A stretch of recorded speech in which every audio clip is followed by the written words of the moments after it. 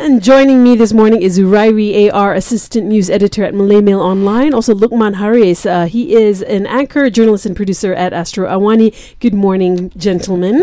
Good morning. Good morning. All right. First story that we're going to look at is, the handover. There has been claims over Tun Mahathir's tenure being unspecified and vague, but a promise that he will hand over power to Anwar and no one else. I mean, is this wise to stick to just one candidate for the future of Malaysia? I mean, and also, what if a credible rival were to emerge, in the upcoming months or the year before then? What are your thoughts, Luqman? Well, I understand to a certain extent something that has been repeated time and time again by the Prime Minister and those closest to him, and that is he needs more than 2 years to correct things, so he says. But so much of the Pakatan Harapan government, so much of its foundations have been based on promises.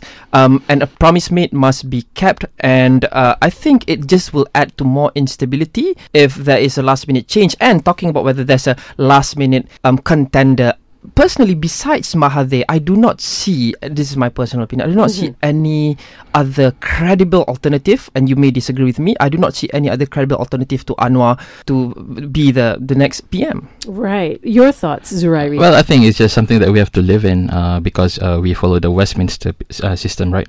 So it's not like we have a presidential elections. I mean, to be frank, we Malaysians, the voters, cannot even choose who will be our Prime Minister.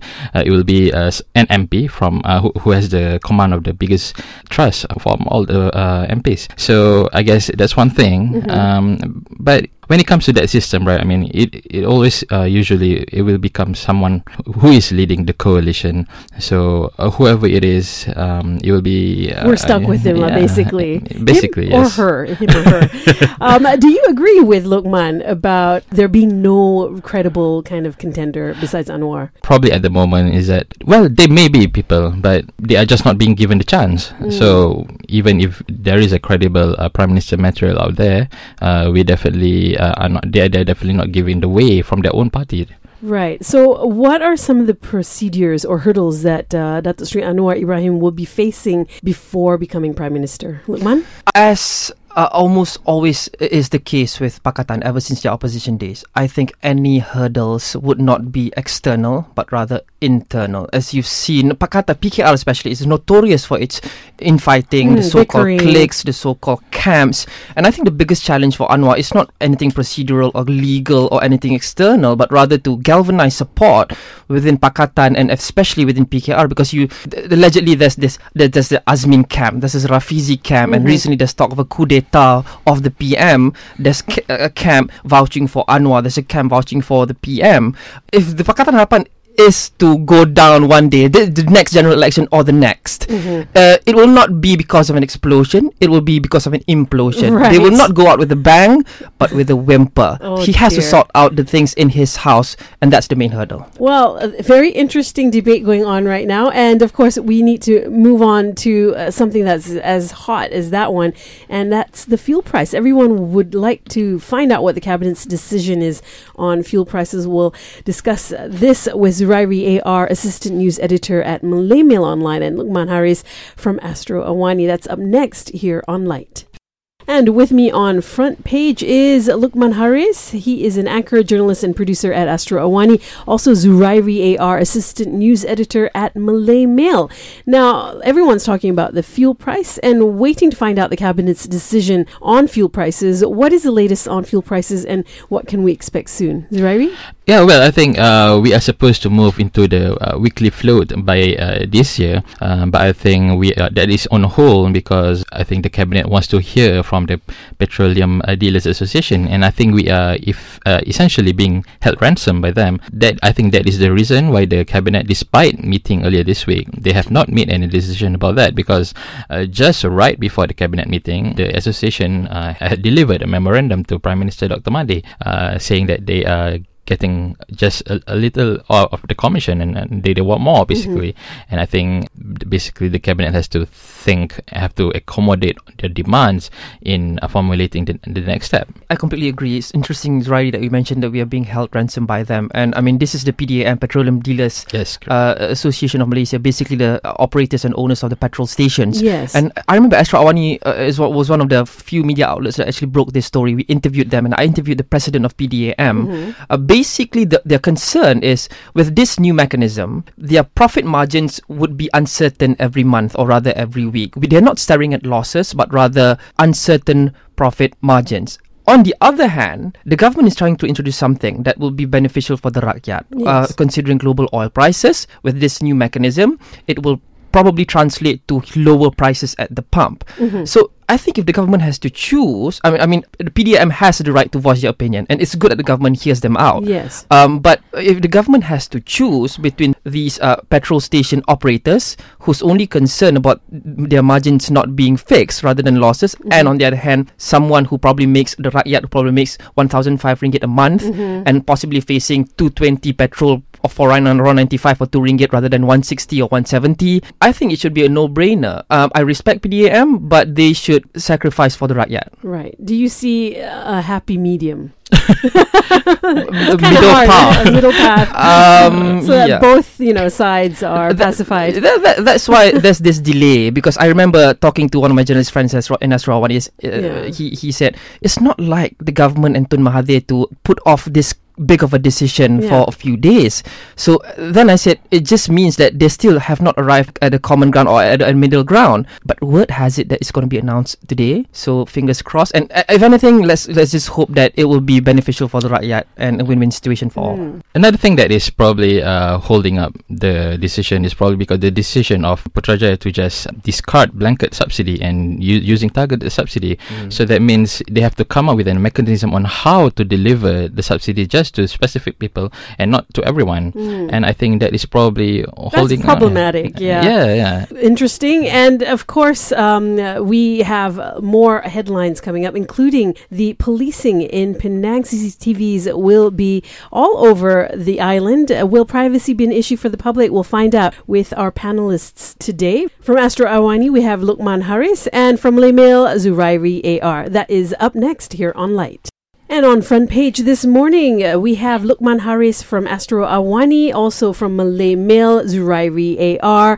And let's talk about Penang. Now, Penang has just launched a facial recognition system to identify criminals. It has become the first state in Malaysia to launch this system, capable of detecting faces of criminals through CCTV cameras in a bid to improve public safety in the state. I guess, why just Penang? That's one question. And why not the whole of Malaysia? Well, I think this pretty much lies within the jurisdiction of the state government. And there were grouses that, the federal government is in debt. Why are you spending so much money for such projects? But first of all, I think it's largely from the state coffers. Penang is one of the very few states that actually have very good financials, budget surpluses, bucking the trend amongst pretty much all the states in Malaysia. So then now you have, to describe it generally, you have extra money. So what do you spend it on? Of course, you spend it on initiatives that will benefit the people of Penang, the Penangites. And what problems are they facing? Unaffordable homes, rise in the cost of living, flooding. So those topics mostly are better synchronized at the federal level. So what they can do on a state level is things like this. I think it's a very good initiative. Privacy concerns aside, I think it's good. Yeah, your thoughts, Yeah.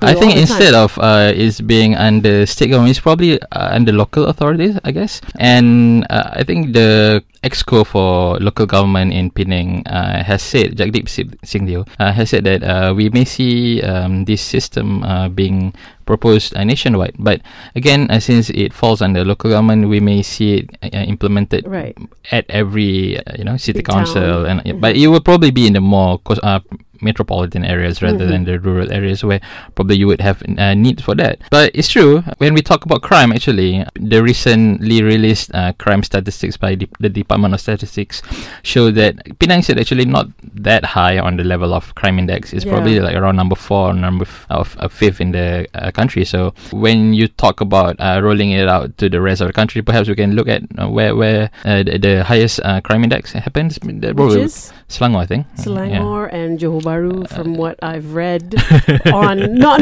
officially, but just anecdotally, everything that dangerous happens. But I do take note that they're not like number 1 or number 2 in terms of the number of crimes. But I do think prevention is better than cure. I think they are looking in the way of China. China has been doing this actively, and it has shown results. And we've got numbers saying that the Chinese authorities have managed to identify 2,000 criminal suspects, arrest more than 800 people, and solve about 200 cases with the help of CCTV and facial recognition alone. Right. I do think it is a step forward for the state. But what about privacy concerns? When we talk about China, right? I mean, it's a different society. I remember reading an article about e-payment. Is that privacy is less of an issue there, so they don't. I mean, their privacy is already low, so they don't mind the government intruding into their lives. All right. Well, of course, with us this morning, we've got Zurairi AR from Malay Mail and Luqman Hariz from Astro Awani on Frontpage. When we come back, we'll take a look at the smoking ban and the enforcement that's only really going to happen in 6 months' time. That's up next here on Lite. On the front page this morning, we're taking a look at the headlines that matter. Zurairi Abdul Rahman, assistant news editor at Malay Mail, also Luqman Hariz, anchor, journalist, and producer at Astro Awani. Now, this next story is huge because everyone is, just wondering. We've got a smoking ban that took place that started supposedly on January 1st, and now enforcement is being put on hold with a grace period being 6 months long. And people are asking, how is this going to be effective for the ban? Your thoughts, Luqman? I haven't been in both camps. I was a smoker before, a very heavy smoker. I quit, thank God. And now thank you so much. Now I'm a non-smoker and I have a young kid, because a lot of these non-smokers would say, oh, my young kid would inhale all the secondhand smoke, and that's bad. So they are the main proponents of this. So I kind of understand. But here's the thing: the one thing that has always plagued any huge policy changes in this country for God knows how long is enforcement. It's always a problem of enforcement, this and that. The GST itself last time lacks enforcement, has been attributed to its negative perception. I don't get why there's a 6 month grace period. I know that there's there's grace period for the culture to seep into. It just seemed that they just pulled this out of air. But here's the thing. This is hard enough to execute well in the first place, to enforce in the first place. If you give a 6 month gap, then things will start to slip through the cracks. I mean, even research has shown that human beings pretty much have a 100-day memory. So what's 6 months? Is it like close to 200 days? So I foresee history repeating itself. Things will just fade out and it will just gradually subside, and then it will not materialize. Well, reading the news from the health minister, he said that, we're not looking to be punitive, but want to educate. Your thoughts, Zurairi? I'm not too sure about the grace period, because I think there's a lot of summons and have been given out since January 1st. And I think we congratulate Health Minister Datuk Seri Zulkifli now for reiterating yesterday that the enforcement will not be hangat-hangat tai ayam. So it will go on. It's not seasonal, and we will hold him to that, because I think the smoking ban is definitely a good way forward for everyone. I think even for the smokers, because let's face it, I mean, like it or not, smoking is an addiction, and the sooner we realize that, and the sooner we treat smokers as someone who needs treatment, I mean, that's. Yeah. Well, years ago, as you recall, being a former smoker, they decided to put pictures, graphic photos on I remember packets. that. I remember that. It's still the issue, the case now, but that hasn't deterred smokers. And, leading up to the ban on January 1st, we've already been notified, the last couple of months of 2018 that this was going to happen. Yet, nobody, batted an eyelid. And as it is, we see that people are just basically taking the mickey by uploading videos of them, kind of. But I don't think that's entirely true. I mean, we have seen people who are actually taking it seriously. I think, irrespective of their background, I mean, status or economic background, we see people adhering to this in some places. So it's just waiting for us to let it sink that this is the new norm and this is how it should be in the future. Yeah. Now, coming up, YB Said Sadiq in the news. He can only be removed as youth chief through party election. What is this all about? Well, we will find out with our panelists today, Zurairi AR from the Malay Mail and Luqman Hariz from Astro Awani. That's up next here on Lite. On Frontpage this morning, I have with me Luqman Hariz, anchor, journalist and producer at Astro Awani, also Zurairi AR, assistant news editor at Malay Mail. And in the news, YB Said Sadiq, he can only be removed as youth chief through party election. This is according to PPBM Secretary General. Now, are there factions who want to remove YB Said Sadiq? And what is this internal bickering all about? I don't think at this point it's fair to call it internal bickering. I don't think it has come to that point yet. There were disagreements, especially following the General Assembly, but I'm worried about this, Chas. I think this is bad because the perception of Bersatu being UMNO 2.0 is already there as it is. It's 3.0. 3.0, yeah. And they're not helping themselves because the moment Said Sadiq, this young man, opens his mouth, defy convention and say to their faces that we're not going to tolerate corruption, we're not going to tolerate cronyism, this after senior figures within the party openly urges for government contracts to be given to division chiefs. The moment he says that, and this is the kind of backlash that he gets. So I would not like this to happen, but I'm not surprised if they do slowly but surely turn to UMNO 2.0 or 3.0 or 2.1A. Yeah, so they should buck the trend now and just stop all this talking about ousting Said Sadiq based on that at least. Right. Yeah, I agree. It's not a factional thing as of for now, but I think this is just a collision between idealism and reality. To be frank,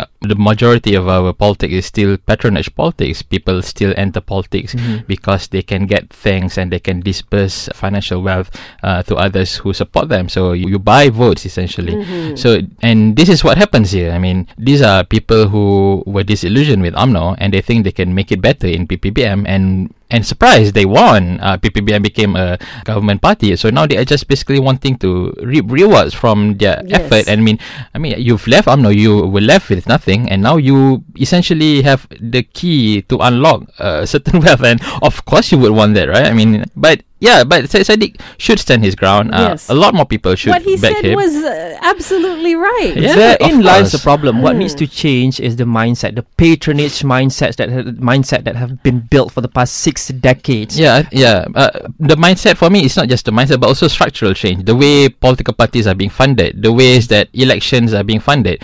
How this political fund. I mean, it's time for us to start moving to regulate political funding, and I think there were attempts to do that. But I think with so many problems that the government is facing right now, it's probably not high on the agenda right now.